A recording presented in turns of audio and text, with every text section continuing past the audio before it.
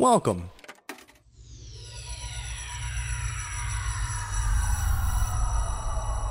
to Arcade Audio. Oh, that's Midwestern for sorry, excuse me, pardon me, and a whole host of other things. I just wanted to scooch right in here real quick and give you a heads up that the audio quality on this episode is not perfect. But hey, sometimes that happens when your guest is calling in from a remote Scottish island. So dreamy.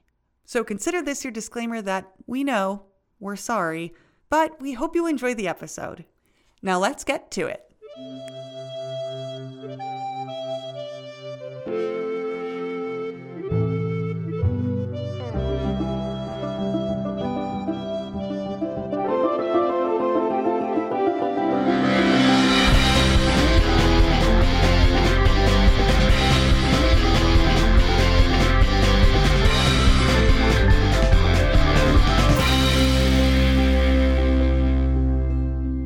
Welcome back, my friends, to Shared History Under the Kilt. It's your favorite Scottish history podcast. Well, it is mine already. I'm Adam McNamara. And I'm Natalie Younger. And we are your hosts on this journey through some lesser-known history. So, Natalie, tell me, what is under the kilt today? I don't know if I want to tell you, I'm a little embarrassed. Go on. It's a Scottish penny whistle. What? So just a wee Highland flute. It's a small little. And what? Why? I don't know. It seemed like a good way to carry it, sneak it in someplace, play some live music. Having a wee Kelly. Yep. Is that what's under your kilt? Because that's what's under my kilt. No, that's not what's under the kilt. Today wow. We have got. I was thinking about how to introduce this guest, but, talking about the stuff that he's done, it would probably take up the majority of the show. So he is a fantastic actor and writer. Folks, it is Brian McHardy. Brian, thank you so much for coming on the show. Hi, how are you? I'm great. How are you? Yeah, I'm very well. The dulcet tones of McGardy right there. Aye. So what's been happening? Well, I've just moved to the Isle of Bute to live, which is just off the coast of Argyll in the Western Isles. That sounds a bit shite. It's absolutely staggeringly gorgeous. I bet. And there are 5 different bays with beaches on them. There's a little marina, and there's a separate bay and I live on the bay. Brian, Can you paint me a picture of like what it's like and what you can do on a Scottish beach? Sure. Well, we had like 80 degrees all week last week, so I went there, and there's a mile-long beach and like 12 people on it. Sandy beach. Oh. So it kind of overwhelmed me. It was a bit too much freedom. So I didn't, do you know what I mean? Yeah. And I drove on the same afternoon, because I'm new to the island. I drove to 4 of the different beaches, and they were similarly abandoned. And so then I started to convince myself, because it's my new home, this is like being a fucking billionaire, isn't it? This is like my island. Every beach is your private beach. Do you know what I mean? You want to go for a walk in the woods? You probably won't meet anybody, because nobody fucking lives here. And that's really everyone's dream, right? To like be able to leave their house Isn't and do things and not have to see another fucking person. Right. Well, that's what billionaires pay for, is the privacy and the exclusivity, and I have it here. Amazing. So how long have you been there for? A few? Are you talking like 3 weeks? Oh, right. Wow. 3 weeks. Amazing, man. Yeah, I love it. And so tell me, Bri, the most recent thing that you've that's been on the TV has been Time. Yes. And it's been so well received. And I watched it myself, and it was very, very, very good. How was that? How was that as an experience? From your longevity in the industry. Well, I think that everyone was flying by the seat of their pants during the pandemic when this started, and then the job offer came out of the blue, and Jimmy McGovern is a master of writing two things basically. He manipulates your empathy and your morality, involving you in these situations which are very grounded in reality and very believable. But it takes you on an emotional roller coaster. But on the page, that reads very simply. Yeah. Right? So it goes from emotional scene to emotional scene to emotional scene. So you can't really envisage it until you watch the final product. And also, because everyone was wearing masks, it meant there was a real focus on the acting. Yeah. So it was like an operating theatre. And my ego, I fucking loved that. What I am about to do is very, very, very important. And full of fragility, complexity, and finesse. Or whatever, But I love the extra focus on the work. Yeah. With no one being busy around about, Yeah. Just walk out before every take like, you're about to watch a masterpiece. That, just that thing of, I mean, when I saw who the cast were, I realised it was going to be quality as well. Of course. But I mean, also, I thought, fucking Sean Bean and Stephen Graham, I've got to treat them like they're both my bitches. And you did. But that's not easy when you think about it. They're two tough guys. Yeah. They are. You play it well though, man. It's just, well, anyway, so I really enjoyed it. But the interesting part was my role was written as a kind of straight down the line Mr. Big tough guy in the prison wing, who runs the wing. So I started playing him as someone, well, because what I thought was, whenever I've been in the same room as a drug dealer, what is frightening about them is not that they're tougher or harder than you. It's that you suddenly go, wait a minute, all rules of morality and decency have evaporated in this room. Yeah. I am potentially this man's prey, and I can feel it in his attitude and the way he looks at me. So it's more of being a ratty scavenger than being a tough guy. Of course.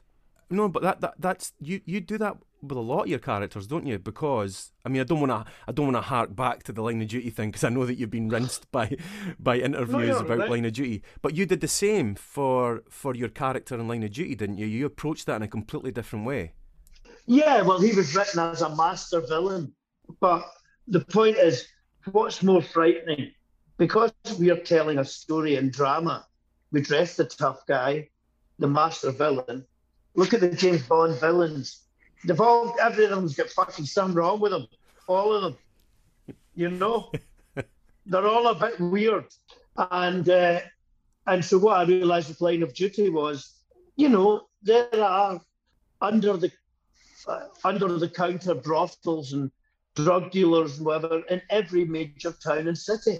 Yeah. So they don't all dress like Bond villains and behave like Bond villains. It's much more frightening if this is the guy that could be behind you in the queue at 7-Eleven. Yeah. Who just... Yeah. And can I also just say, I loved how you used 7-Eleven for an American co-host. I needed it. Really helped me visualize it. Yeah. Okay. Well, I'll just keep telling stories and you critique them, then you baldy bastard. There he is. Oh no. Next question. So, Bri, where are you from originally? I'm from a place called Carluke. It's about 25 miles southeast of Glasgow. And you were born there? No, I was born in Bellshill, and the first 8 years I was in a place called Motherwell. All right. And then my father's job changed, and I moved to Carluke from the age of 8. For those of us in America, what is that region of Scotland like known for? Well, what it's known for is it used to be steel and coal, but those industries don't exist anymore. It's not known for anything. 2 miles away is Lanark, and what it's known for is in 1297, William Wallace killed the sheriff of Lanark in Lanark because the sheriff of Lanark killed his wife. And at the bottom of the town, the main road in the town, there's a church, and the statue on the front of the church is not of a saint, or because it's a Church of Scotland, so they don't have statues. But this is a statue of William Wallace outside the front of the church. So they must have made an exception for William Wallace. They like that revenge story. Yeah. Like, this speaks to us. Yeah, so that's from 2 miles away from where I grew up. Excellent. In Lanark. That's an ancient town. Yeah. And well, now Carluke's known for Brian McCarty. That's what I was going to say.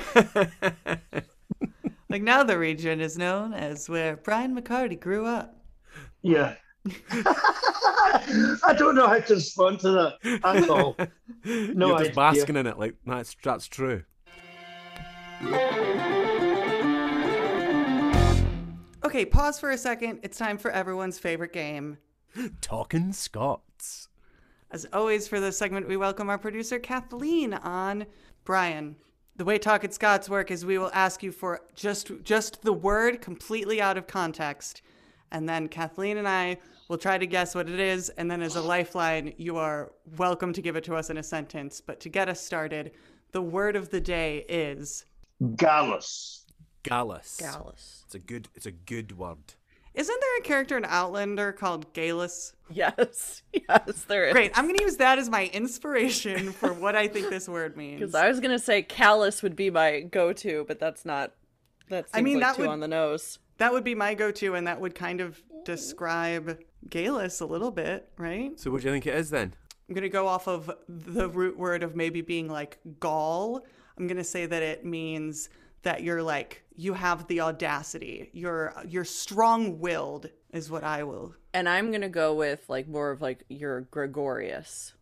Like more of like you're big and you're above like. So you're Adam? No, I'd give that more to Brian. Like, well, you got to have like Very sociable would be gregarious. social. Yes. Are either of us close? Probably not. You're kind of not really, but you're in the right area, kind of. Okay. Can you use it in a right. sentence for us? Beyonce at the halftime Super Bowl show was gallus as fuck. She was Strong? That could go two ways. It depends on your opinion about Beyonce. There is only one opinion to have about Beyonce. Thank you very much. Okay, so I'm gonna say like, I already said strong-willed. Like ballin'. I'm gonna say Prince epitomized gallus. Oh, ostentatious or like not ostentatious. Just confident. Confident, yeah. Yeah. It's kind of like pimp my ride. Gaudy. It's Daring. You know what I mean? Like David Bowie was gallus. Prince was gallus. James Brown is gallus. It's having that sparkle, like a twinkle in the eye of slightly naughty, possibly illegal, but special. Bold. But boldness, special boldness. and swag.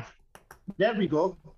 You Yeah. guys, Oh, like swagger, yeah. I'm gonna go like ahead and say swag. that I get the point No, because I said I don't bold- think either of us get a point. bold and daring, or like all of those Yeah, things you were in fit the right into it. area. But I said Yeah. gregarious and like a big personality. Yeah, but where you fall down is that gregarious isn't a word. Yeah, it's gregarious. For Ah, fuck me. Gregarious is like those Gregorian monks. Gregorian So chants, yeah. Gregarious. That's what I was going so, for. Yeah, so Yeah. whatever the fuck you lost. yeah.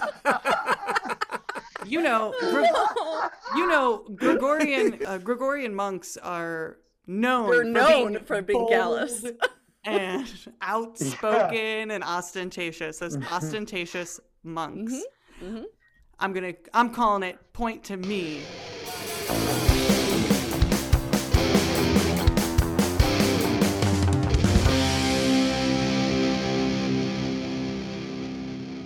So, Bragg, tell us then today, because like we don't know when our guests come on, we don't know what you guys are going to talk about. So it's like a nice surprise. So tell us why you are here today and what you're going to talk about. Well, why I'm here is to talk about a community or a project or an idea called New Lanark. Now, this is 1.5 miles away from the ancient town of Lanark. Uh-huh. And in the 18th century, and before your Declaration of Independence, they built a community around a watermill there to make cotton. And they tried revolutionary ways of building. Up until that point, it had been, look, there's a supply of poor people for labour, and if they die, they die, and then move them out the way and carry on, and the next person comes in. Yeah. Now, the concept here was to look after their welfare, so they built a school and a nursery and a cooperative shop, a local shop for their groceries and butchers, your meat and all that, and gave them electricity and tried to do it a different way by looking after the workforce. Right. Okay. And it became world famous. And it's one of 6 UNESCO World Heritage Sites in Scotland. Oh, amazing. New Lanark. Just because of the groundbreaking idea of not just churn and burning all of your laborers. Well, that was at the time of the industrialization of Europe and then America. And the whole notion of taking care of your employees at all was foreign. So this was a revolutionary way of going about things. I mean, because they also had their own agriculture in this it was like a commune, except obviously it's 18th century Scotland, so they're not sharing the profits. But they looked after the workforce, and they came and was studied as a model from around the world. All right. So that then progressed on to other businesses like over the globe. Yeah, they came and studied that as a model because it was more profitable as well, because the workers were healthy. Yeah.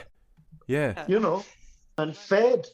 Yeah, less downtime at the mill if everyone is fully functioning and well fed. Yeah, so that's what it's famous for. Excellent. Yeah. And anything else with regards to that? Nah, not really.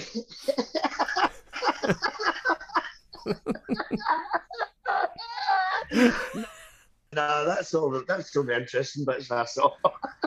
Is New Lanark today? Is it still kind of that like sort of socialism utopia, if you will?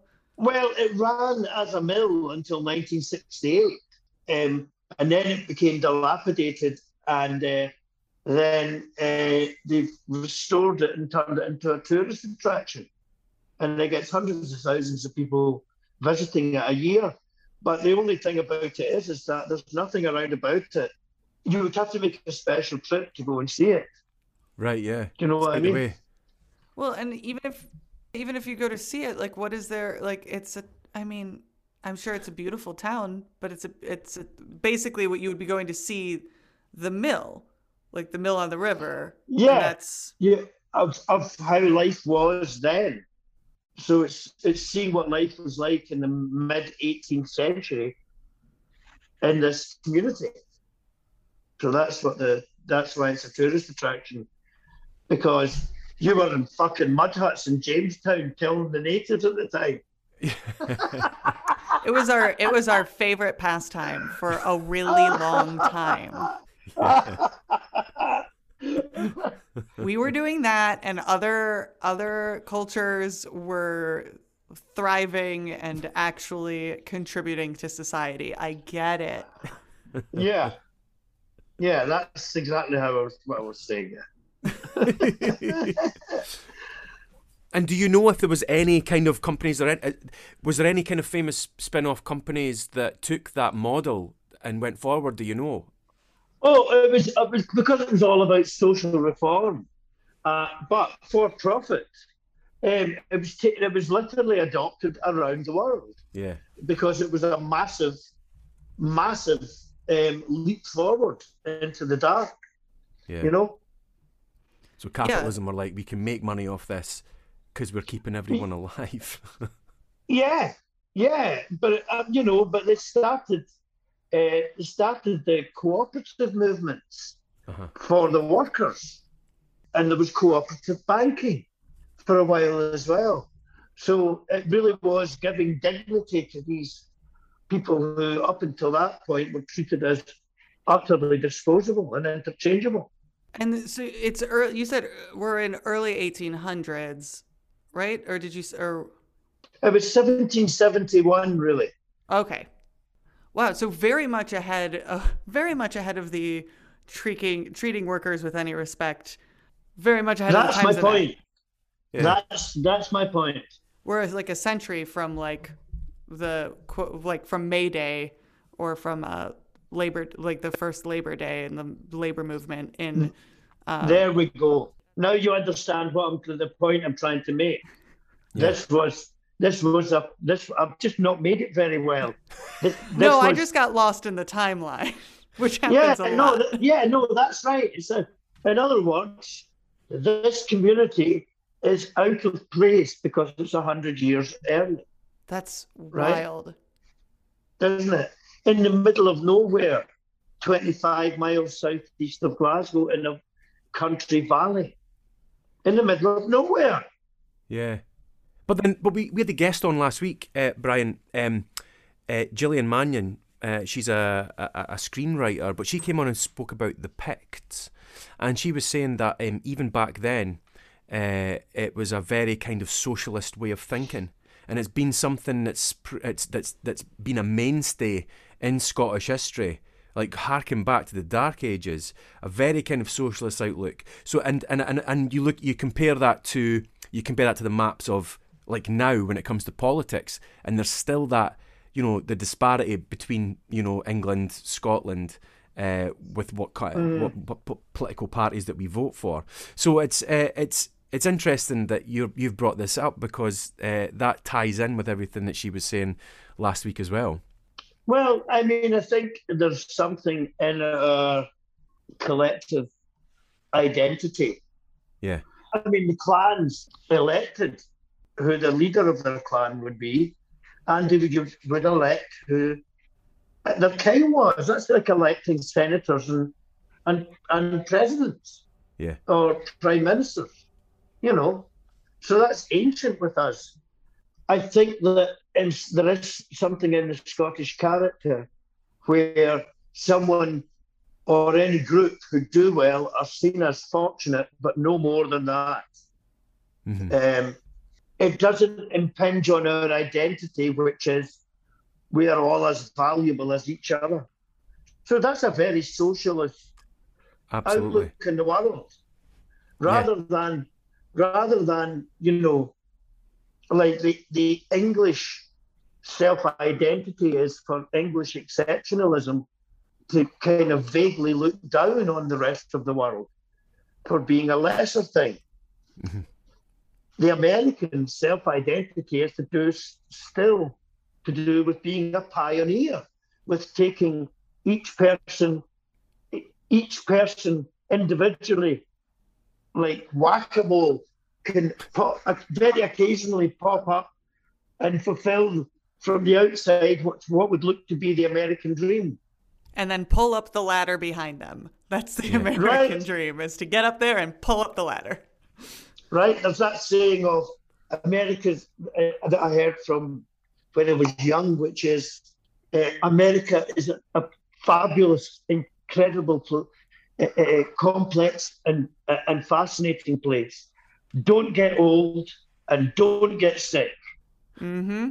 Yeah. You know? So that thing of leaving the weak or the old elderly behind is part of the American setup, identity.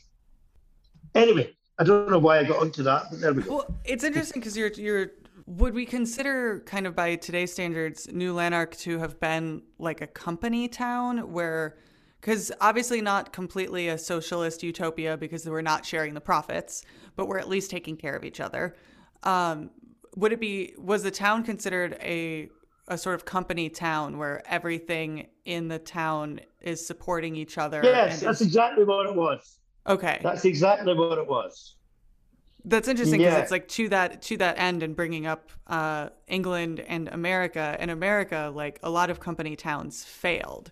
They were considered this like edgy experiment, again, a full century after New Lanark had achieved it. Yeah. And like there's in Chicago, one of the most famous like failed company towns in America happens. I'm in Chicago right now. Was Pullman, Illinois, which was just south of Chicago, and it was George Pullman's little manufacturing complex in town that was for the Pullman Palace cars, the Pullman cars on the train, the railroad sleeping cars. Yeah. And it was a beautiful dream, but it did not succeed. The people who lived there were still very much under George Pullman's sort of capitalist rule, because it was somebody making this thing for capitalist gain versus actually supporting the people in the town. It was more of, if I build you this town, you'll work harder and you'll be more productive because you won't have to commute. All of your parks, all of your schools will all be in this town. But it feels like it was done more from the perspective of, how can I entrap my workers in a 4,000 acre radius and keep them working and happy, versus just, how can I keep them happy? Sure, there was a bit of both in it.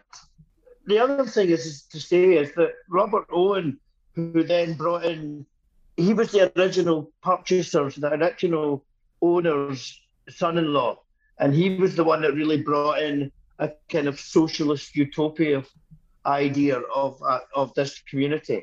He then went to New Harmony, Indiana, and built a similar community there in 1820. So he tried it in America as well, and that lasted for 2 years, and then that community failed. But New Harmony in Indiana went on from that beginning, and it built, I think it was the first public library in America. Interesting. Yeah, and what else did you? They had a drama club. And Amdram even then. Yeah, in New Harmony, Indiana. Right? This was in 1824. Aye, that's exactly what they were doing. Don't you mock, you're for Dundee. Yeah. Right, so don't you mock anyone. Well, mate, jamming journalism, 3 J's, that's what I'm talking about. Yeah, I know. I mean, yeah, we're talking about a drama club in the town and a public school system. That's in 1824 in New Harmony, Indiana. That was the same guy. Damn. So in that case, yeah, like the Pullman town, which I was talking about, was just trying to do what they had done in Scotland and in Indiana.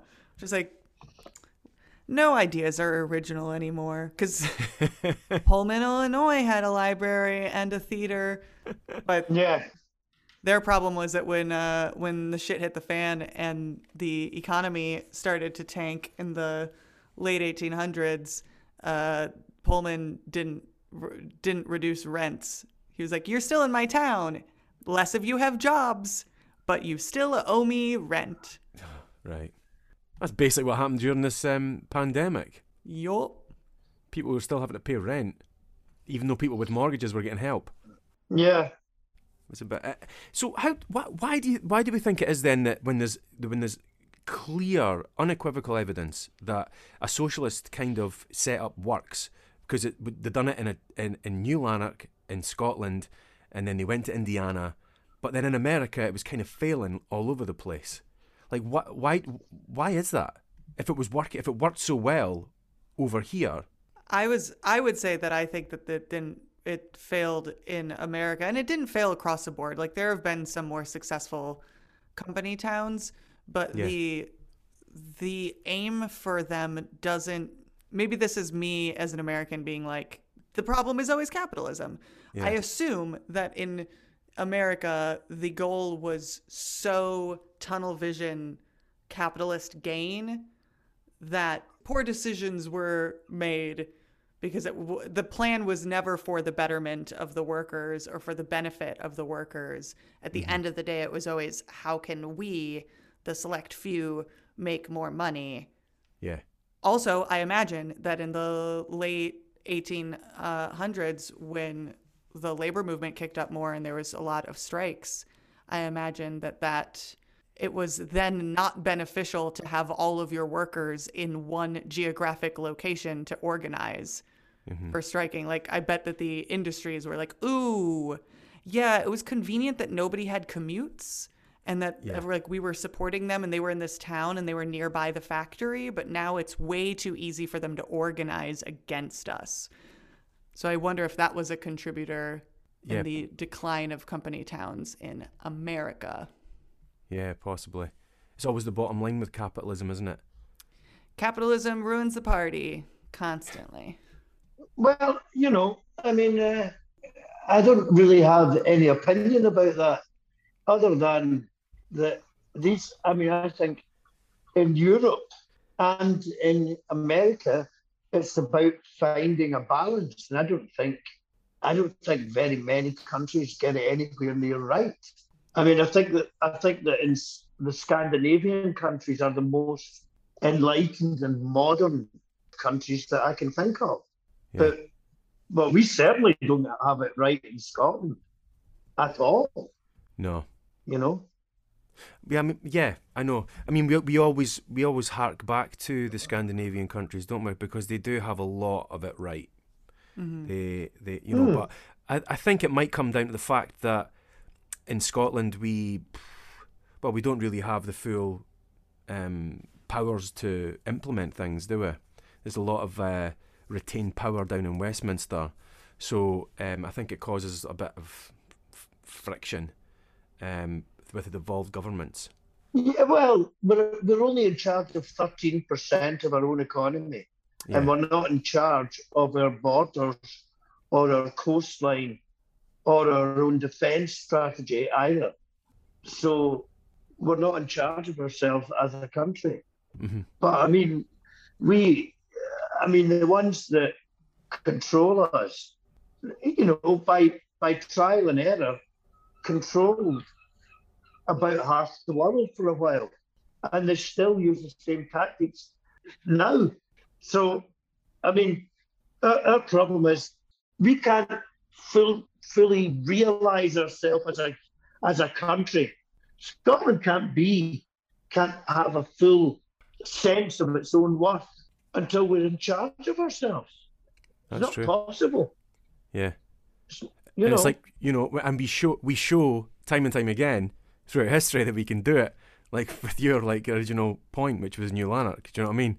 Like we had the foresight to start that and try it, and it was successful.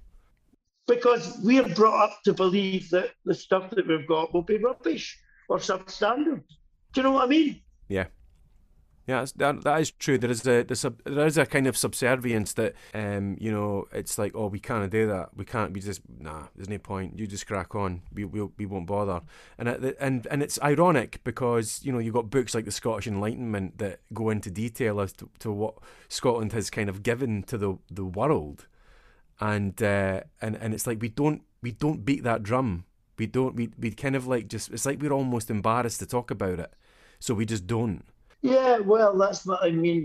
We're not fully realised as a country.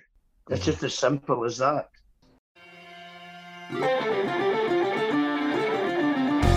Oh, do you know? Let's take a little bit of a pause, right? Because I want to check in with how your Scottish accent's getting on. You're the only one who wants to check in. No one else. I know, but it's like one of my favourite bits. So, how's it been going? It's fair. We bully you a lot, so this is your chance to really bully me. We'll bring our producer Kathleen back on to tell me what my line is today. Kathleen? Yes. Due to the efforts, we'll say, and the difficulty that may have been displayed in previous weeks, Adam and I felt that maybe we would give you a little what we considered more of a layup. So instead of giving you a quote from some arbitrary like teen drama movie from the early 2000s, I'm going to give you a quote from the movie Braveheart from 1995. Trying to make it easy. I'm setting you up. That quote, I know you'll never guess it, but that quote is, "They may take our lives, but they'll never take our freedom." All right, I want to start by saying that why is it a layup if I can't even go listen to the way it was delivered in the film and recreate it because Mel wasn't spot on? Well, yeah, I mean, he was Australian, but it's, on with it. Let's hear it. He wants to pass judgment, and he wants to do it now. They may take our lives, but they'll never take our freedom. I couldn't even get the line out. They may take our lives, but they'll never take our freedom. Is that again? Keep going. Go on, say it again. They may take our lives, but they'll never take our freedom. I have to go real fast at the back end because I can't tap my R's. The first R didn't sound as terrible the first time you did it. Do you know, Brian, you've not been here. This is the first week you've been here, and that's actually all right. Last week I was Irish. Go on, Bri, you're the guest. What's your judgment? I thought you sounded like an elderly Chinese lady that had lived in a colonial stately house kind of thing in Hong Kong and picked up like little bits and pieces of the Scottish accent, Scottish words, and was trying to ingratiate herself. That is exactly what I was going for. That's what I was going for. It's right on the nose. That's what I thought it sounded like. That's an amazing description. I wish listeners could see that apparently when Natalie and I laugh, we both do the same thing with our hand over our mouth. I was trying not to blow out my mic because I already blew it out with that amazing Scottish accent. Ooh. We're doing it.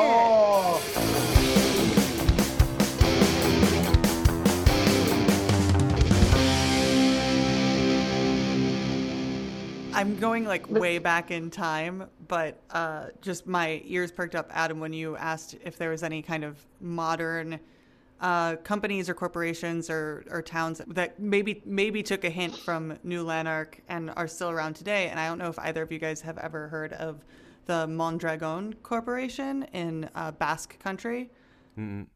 No. It's I think the largest co-op, worker cooperative, or one of them in the world, and it's been around since the 1950s, and it does kind of have those notes of kind of the company town sort of thing, because there's a university, a technical college in the town that basically feeds the corporation itself. So you can go to this technical college and you basically then have a guaranteed job at Mondragon Corporation. I mean, you look at now at you read about this, about Silicon Valley's efforts to take care of the whole person, about their workforce, and that can either be seen as Orwellian and frightening, but it's also holistic, and it can be a bit of both. But the point is that all comes from New Lanark. There was no concept of such a thing, you know? Yeah. So that's what made it world famous. Yeah. Well, and also, yeah, just like the whether or not there's whether you trust that the company actually has the interests of their employees in mind, or whether it is entrapment, for lack of a better word, of like, if everything you need is here, you can always be working, never stop working, working all the time. Because that feels like the Silicon Valley way of just trapping you in the job. I'm not saying it's necessarily a good thing, but obviously the aim of this community was utopian. So their aim was to help people who had nothing, you know? Yeah. So everything is relative and of its time. Yeah. But the foundations, well, as you've already kind of stipulated, it was the foundations for future kind of commerce, which is fascinating. Yeah. Or at least mildly distracting. Isn't that what interesting history is? It's like, so history is either, I feel like history is always either here's this thing that happened in the past and let us scare you with it so you'll never go down that path again, or here's this thing that happened in the past that worked and it worked well, and why the fuck aren't we still doing that? Yeah. I know. And the same thing, but I was going to say the same thing with like New Lanark, that now we're like, wow, we were doing that. We did that so long ago, and it took a century for anyone else to catch on. Yeah. And then I know. Over a century later, and we've all but abandoned that idea in most nations. Like socialism's been vilified, isn't it? It's like demonized. It's like, it doesn't work. Never works. Socialism just fails. And that's what we're told by people with a capitalist mindset that kind of feeds the status quo. That's why socialism, it's never spoken about in a positive way. That's what I'm telling you. Look at the Mondragon Corporation. It's fascinating. It is still crushing it and killing it. It's responsible for like the employment and welfare of most of that region. Yeah. Yeah, I mean, one of the things that when people hanker after Scottish independence is we would have laws which would look after everyone, that we wouldn't be tolerating politicians whose naked self-interest oozes out of them as they're trying to commandeer the resources for the very few. Yeah. We wouldn't allow that or tolerate it as a country. Mm-hmm. So it's interesting. I just kind of looked up why New Lanark was like kind of predestined to fail, which seems like a negative point of view to be at, but a lot of it boils down to what you had said, Brian, of that it wasn't actually the core purpose behind it wasn't the actual empowerment of the working class. It was they weren't profit sharing, and the goal was never to actually empower the working class. That was never the core goal of it. And you could say similar things about the way we're all governed, where a lot of it is lip service, or it looks really good. It's putting lipstick on a pig of like, oh, that looks like a really great, wonderful dream, but if the core of it is in the wrong place, then it is maybe predestined to fail. Yeah. I mean, I guess maybe that's true. I don't know. when we get down to the kernel of it, up to the crux of things, the whole idea is, do other people matter at all, or do they not? Mm-hmm. You know, it's as simple as that in the end. And I think in Scotland, we have that thing of a society is judged by how it treats its weakest. Yeah, it's very expensive to it's expensive to be sick, and it's expensive to die in America. It's also very expensive to be born in America. Right. Like right. having a child. People are like, why are less people in my generation having children? And it's like, have you seen like what we pay if we get like a cold? Yeah. Yeah. Yeah, but that's therefore how some American employers get power. We're talking about New Lanark. How many American employers get control over their workforce by the use of health insurance, so they would lose their family's health and dental insurance. Mm-hmm. So that's a coercive control thing that we don't have in Scotland nor in the UK.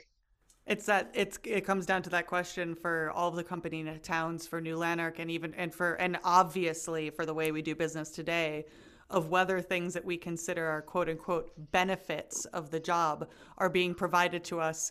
Because that's what I think is funny, is that they're healthcare benefits. Like, congratulations, here's a benefit for you. And it's like, no, here's a human right to healthcare. Yeah. Whether those things are provided because the employer actually cares. That's what I mean about the American pioneer spirit. Mm-hmm. It's still a case of, 300 years later, it's still a case of some people will thrive, the vast majority will not, and that's unfortunate for you. Yeah. End of story. What an uplifting conversation this has been. I mean, history often isn't, but it's always fun whenever we're like, here are all of the ways that we have continued to fail humanity. And we almost did good, and then we dropped the ball.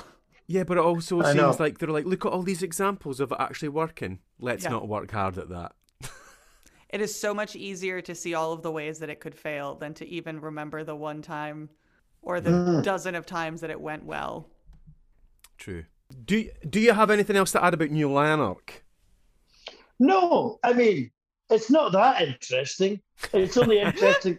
It's only interesting to me because it was just up the road from where I was brought up. I mean, it's interesting though, because basically it's the model for, as you say, it became world famous and it became a model for business and commerce. So that is like another kind of, it's just another like feather in the cap for the forward thinking and education.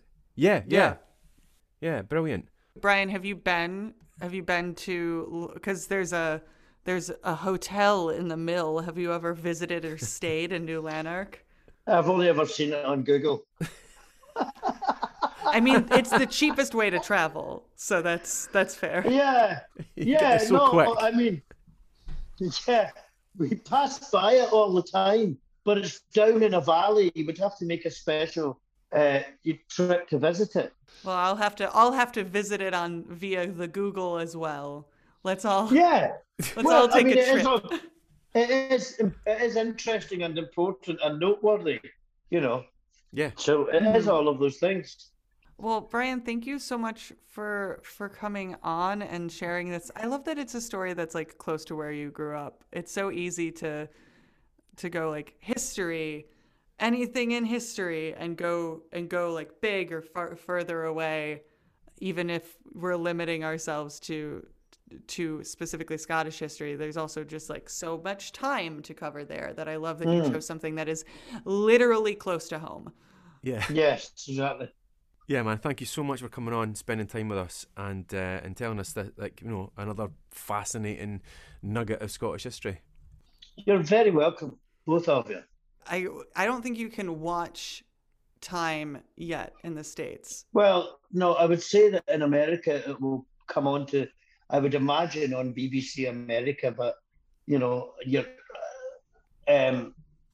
it's called Time by Jimmy McGovern, and it's almost like a documentary, but it's a drama about life in prison in the northwest of England. Yes. You know, 3-parter, and it's very, very good. It's a beautiful piece of work. Thank you. Thank you so much for coming on Under the Kilt. And until next time. Until the next time, Under the Kilt, stay breezy.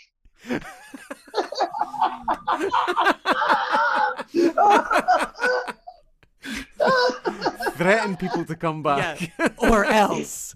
Stay breezy, or don't stay breezy, and see what happens to you. Oh no. Tech talk. Tech fucking talk.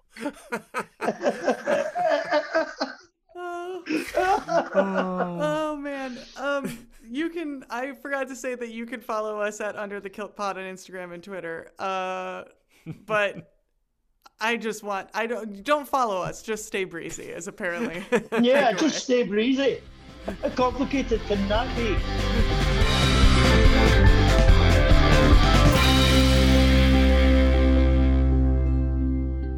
This episode of Under the Kilt was edited by Natalie Younger and produced by Kathleen Mueller-Mason. Original theme by Tyler Collins, aka 2 Meter Man. Additional music by Gareth Spin. Original art by Sarah Cruz. Thank you again to our guest, Brian McCarty, and to the girls at Shared History.